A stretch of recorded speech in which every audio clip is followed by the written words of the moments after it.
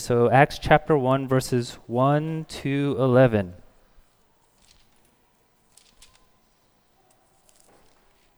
Okay, this is the word of the Lord.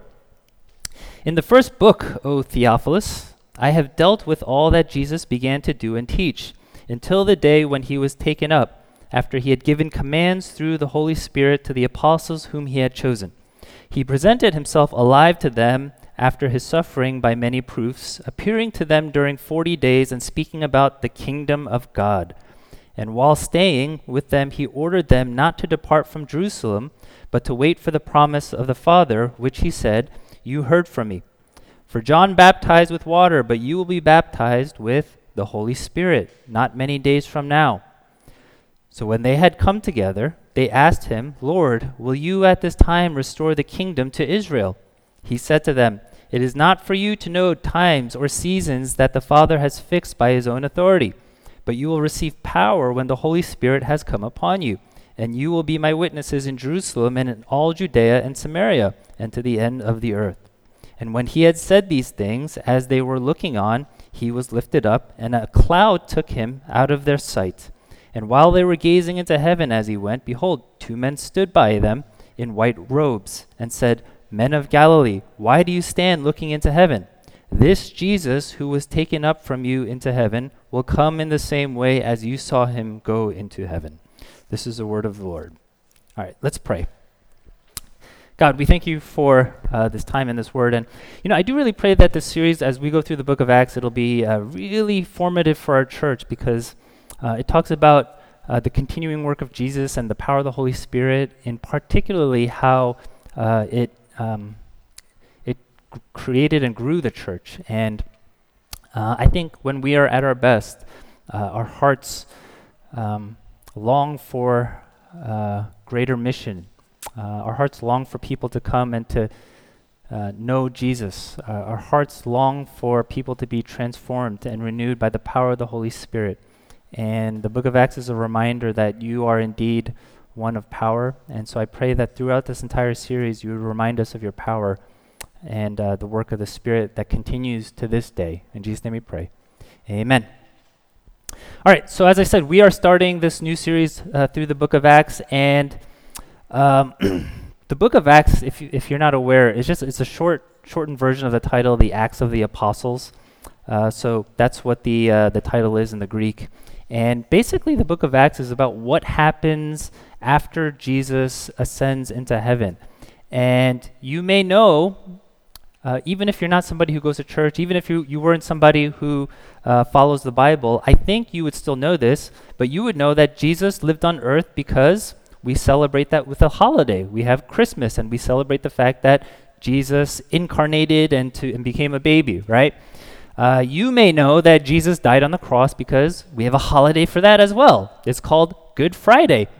You may know that Jesus was resurrected, raised from the dead, because we have a holiday for that as well, which is Easter. But we don't have a holiday for what happened after Jesus ascended into heaven. So because of that, you may not be entirely familiar with what happens after that. The book of Acts tells a story of what happens, and it's an incredible story. It's about the origins of the church, and it's something that I'm really looking forward to going through together, especially because I'm hoping that our church, Good News Church, will grow in our heart for mission, grow in our conviction of the power of the Holy Spirit, and we would definitely be much more of a outwardly facing church, and I think that will help us grow spiritually, and hopefully actually numerically as well. Now, if you didn't know, the book of Acts was written by Luke, and in verse 1, when Luke tells Theophilus about the first book, he's actually referring to the Gospel of Luke. So Luke is like book 1, Acts is like book 2. And in the Gospel of Luke, right, he talks about how he dealt with all that Jesus began to do and teach. And the interesting word there is the word began, because the implication is that in this second volume, Luke is going to talk about what Jesus continues to do, even though he is no longer present in the body. If there is anything we can say about Jesus, I think we can say that there is much about him that was certainly unexpected. There were times when he touched a leper, which would have been unexpected. There were times when he healed on the Sabbath, which would have been unexpected. There were times he ate with sinners and tax collectors. There was times where he allowed a woman with a reputation of being a sinner to wash his feet with her tears, right? A lot of what Jesus did in his life was unexpected, especially when you think about it from a Jewish perspective. The Jewish people of Jesus' day, they thought that the Christ, which means the Messiah, they thought the Messiah that they were waiting for would come and restore political power to Israel, and nobody expected the Messiah would end up dying upon a cross in the way that Jesus did. Nobody, whether Jew or Gentile, thought Jesus would ever even rise from the dead. That was also unexpected. And so, if I were to title the sermon, I'd probably just title it Unexpected, right? When we look at today's passage, there are things here too that we also find are unexpected. And some of the confusion that lies here with respect to the people around Jesus shows that they didn't really fully get or understand God's agenda when sending Jesus into this world. There's 4 things that are unexpected. There's an unexpected kingdom. Second, there's an unexpected command. Third, unexpected power. And fourth, unexpected results. So those will be our 4 points for today. And if I can do a decent job preaching this passage, I do think it'll set up some of the themes that we'll revisit as we go through the book of Acts. All right, first, the unexpected kingdom. Now, it says in verse 3 that between the time when of Jesus' resurrection and ascension, so after Jesus was raised from the dead, before he ascended into heaven, okay, he presented himself alive to them after his suffering by many proofs, appearing to them during 40 days and speaking about the kingdom of God. So you have this period of time of like 40 days. And what Jesus is doing in those 40 days post-resurrection, pre-ascension, is he is speaking about the kingdom of God. And I would think Jesus was a pretty good teacher. And if you were going to spend 40 days with the resurrected Jesus, you would think that, the people who are learning under him would kind of understand what's going on, right, and get with the program. But then you read here in verse 6, and it says, they asked him, Lord, will you at this time restore the kingdom to Israel? That question reveals they don't understand at all. They still don't get it. And John Stott, who is this like pastor, scholar, I guess, he wrote this commentary on Acts, and he says, in that one sentence, you see 3 errors by these disciples. The phrase at this time shows that they misunderstood the timing of the kingdom. The word restore shows that they were expecting this political or territorial kingdom and therefore misunderstood the nature of the kingdom. And the use of Israel shows that they were expecting a national kingdom and they misunderstood the scope of the kingdom. But you see, the kingdom that Jesus was teaching about was not only unexpected, but it was far better than anybody could have imagined. Even though you don't see the word kingdom too often in the book of Acts, in fact, in our passage, it's one of the rare times you see it in the book of Acts, I think it's an important theme throughout this book. So Luke, he seems to sandwich the theme of the kingdom at the beginning of this book, which we just read in verse 3, but he also ends the book of Acts by talking about how Paul proclaimed the kingdom of God and taught that about the Lord Jesus Christ with all boldness and without hindrance. And so the first thing we can say is the kingdom advances when people come to know Jesus and they submit to his reign as the king. And the only way that happens is when the gospel is preached to the people, and then because of the Holy Spirit, they're convicted in heart and people repent of their sin and put their faith in Jesus, their King, Jesus Christ. That's the first point. Second thing we can say about the kingdom is it is not confined to one people or one nation. And I think that's a very important point. That was one of the greatest misunderstandings regarding Jesus. If you read Luke 24, he tells us these 2 men are walking on this road called Emmaus, and they're very sad. And why are they sad? They're sad because they hope that Jesus was the Christ. They hope Jesus was the one who was going to redeem Israel. And when Jesus ended up dying on the cross, their conclusion was, this couldn't have been the Christ. This couldn't have been the Messiah. This entire movement around Jesus that we had so much hope in, that he was going to come and restore Israel into a great nation, that movement is now ended, right? Because Jesus died on the cross. So they're sad.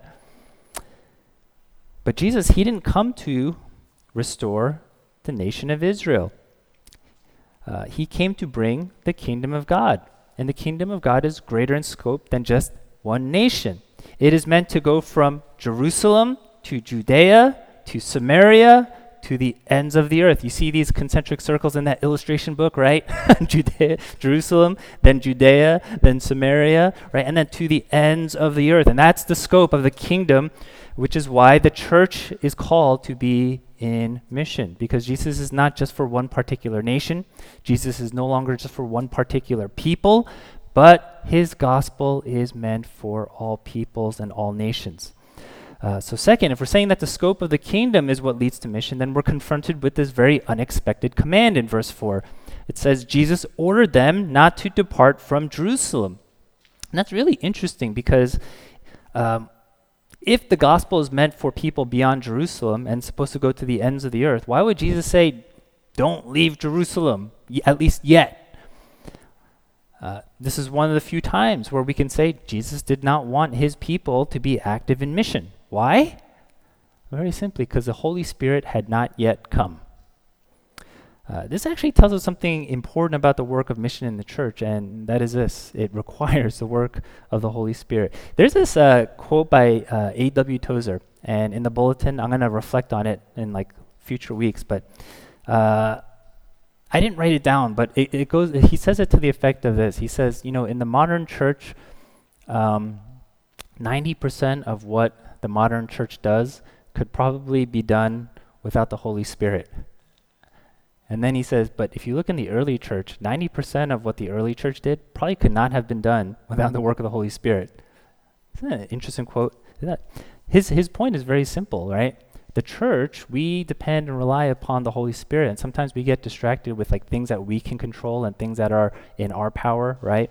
And ultimately what that ends up being is a church that is incredibly weak in mission, because mission doesn't depend upon us or our power, but ultimately it depends on the power and the work of the Holy Spirit.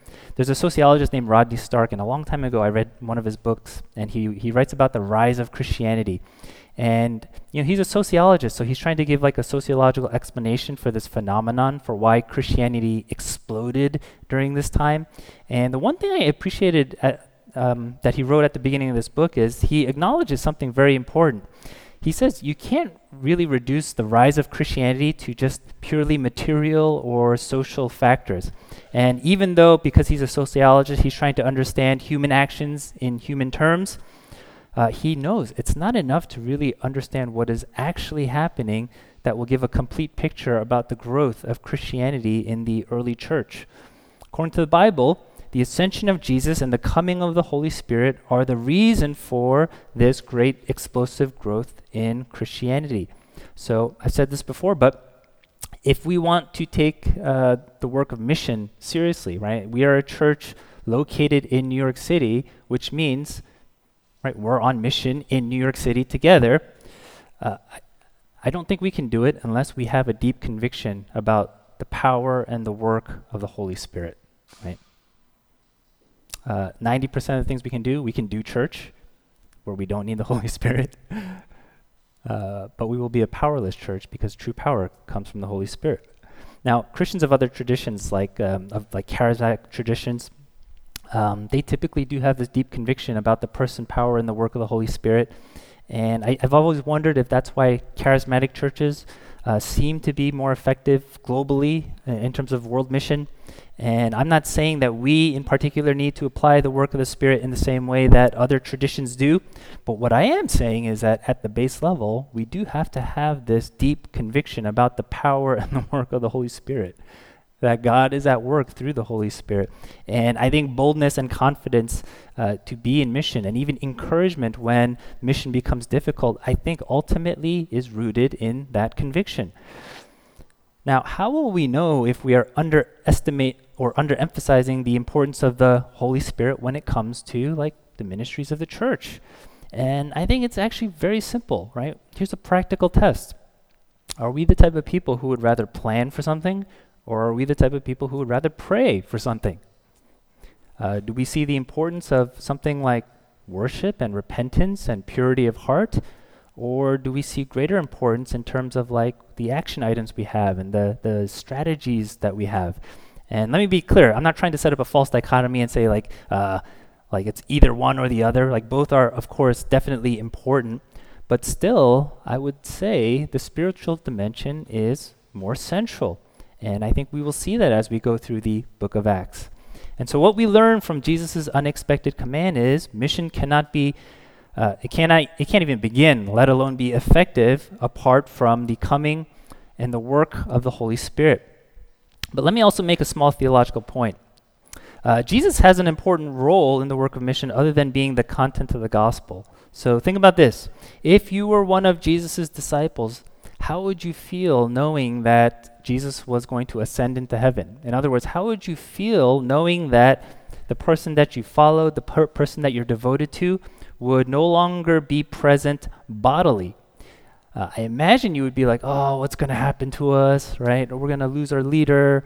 And you would feel maybe a little bit of anxiety, maybe some sadness, especially, right, Jesus told them the mission's going to lie with them. So maybe you're like, oh, how are we going to be able to accomplish this without Jesus? But here's the interesting thing, because in a paradoxical way, it's only when Jesus ascends into heaven, it's only when he's less present with them bodily that he can be more present with them spiritually, right? There's that ironic paradox. So it doesn't mean that Jesus was less present when he ascended into heaven, but it actually means he is more present because of the person of the Holy Spirit. What other person could be more present when they are absent? Nobody can really claim that except for Jesus.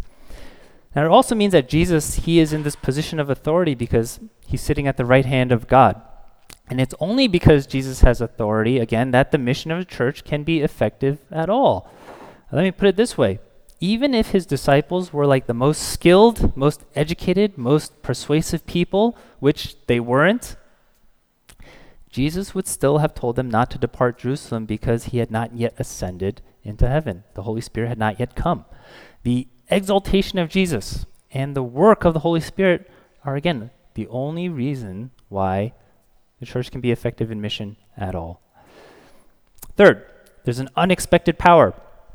Verse 8, Jesus says, "But you will receive power when the Holy Spirit has come upon you, and you will be my witnesses in Jerusalem and in all Judea and Samaria and to the ends of the earth." So one of the things that we have to make clear is that the nature of power that Jesus is talking about is not political power or any kind of territorial power or any kind of earthly kingdom power.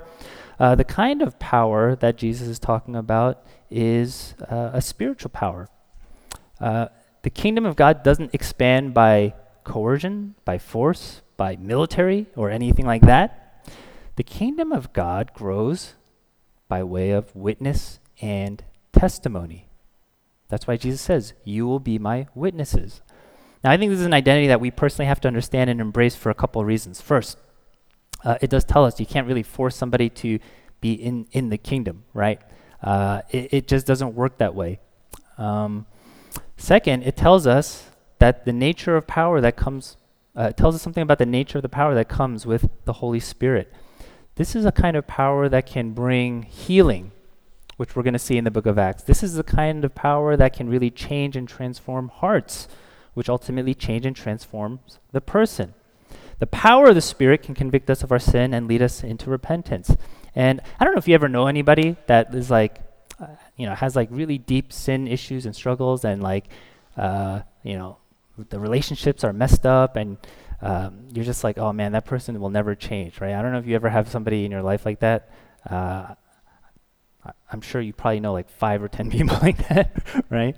And we kind of think, oh, there is no power that's going to change them. But in the end, that's not true. There's actually always hope, because God is the one who can change hearts, right? Now, it's a power that can be incredibly generous and that can make us incredibly generous and very sacrificial in terms of how we love others. And again, we're going to see the effects of that as we go through the book of Acts. It's a power that can lead us to cast down these false idols. It's a power that can bring restoration both to soul and to body. And so how does that happen?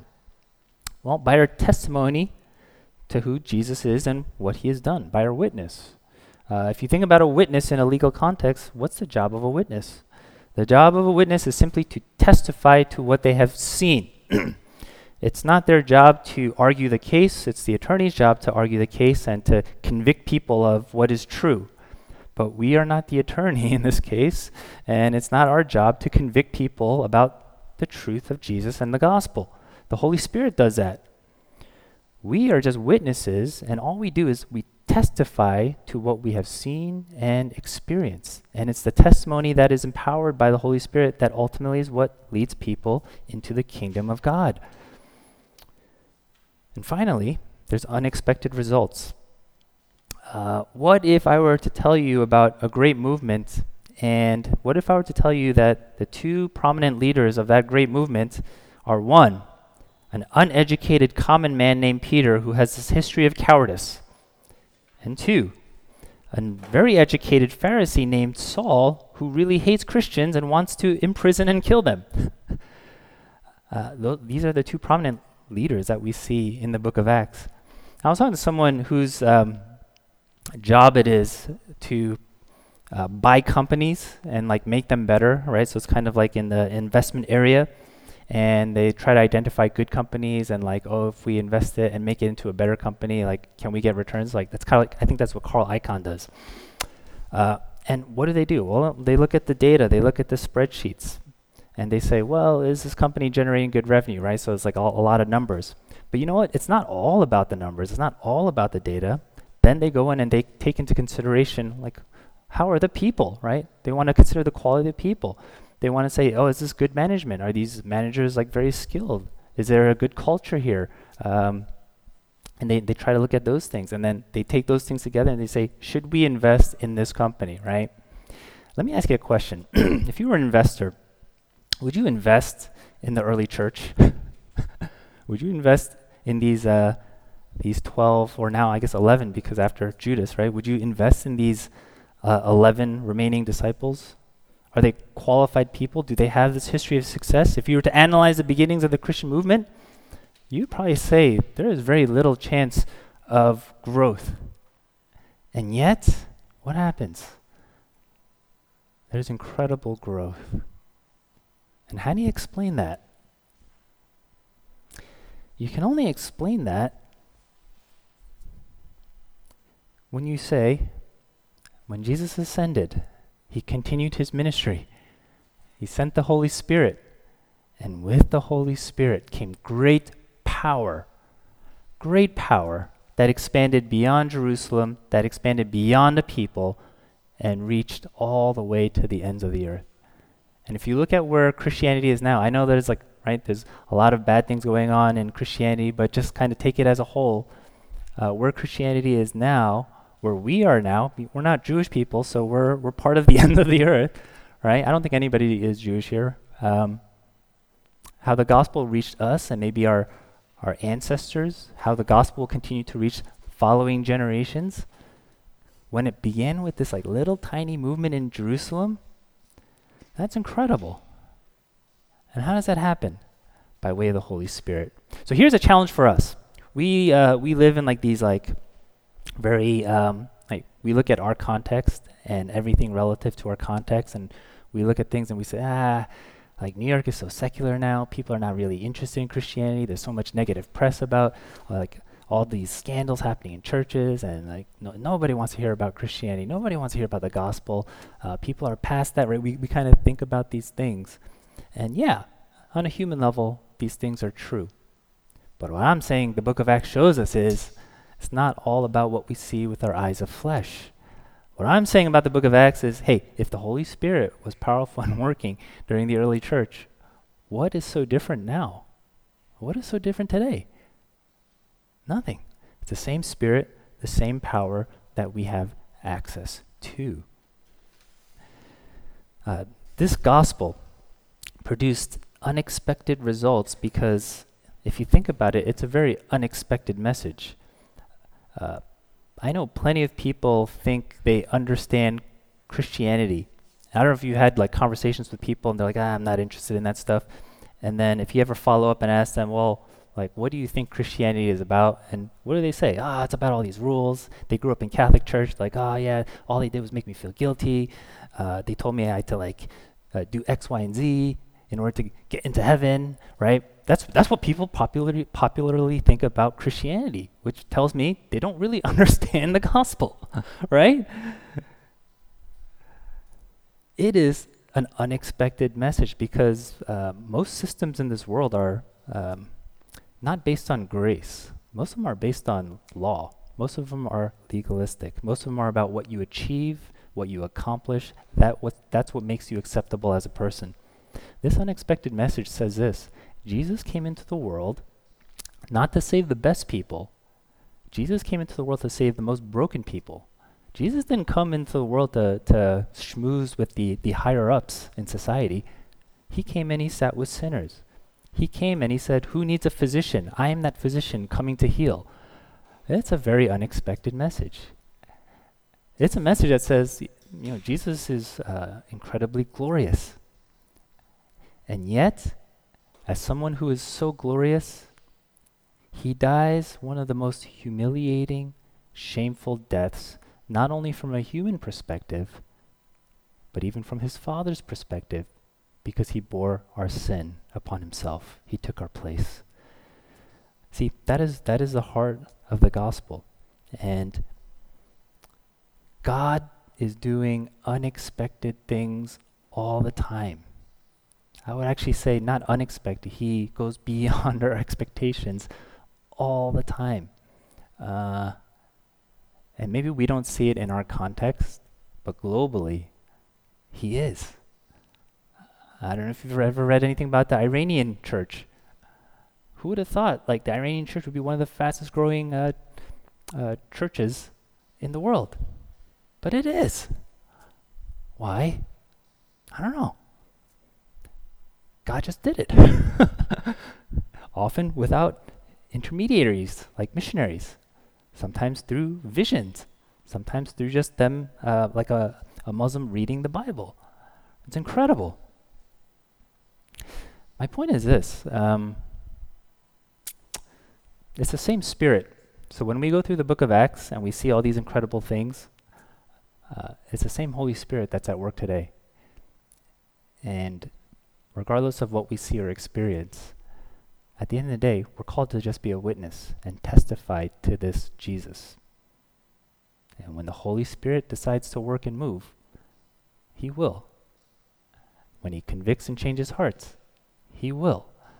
My suspicion, though, is it's not the Holy Spirit that is refusing to work. My suspicion is we are just, we got our own issues and we're in our own heads and we don't want to share it. That's my suspicion. Take a step of faith and try and see what happens. And God might do something unexpected.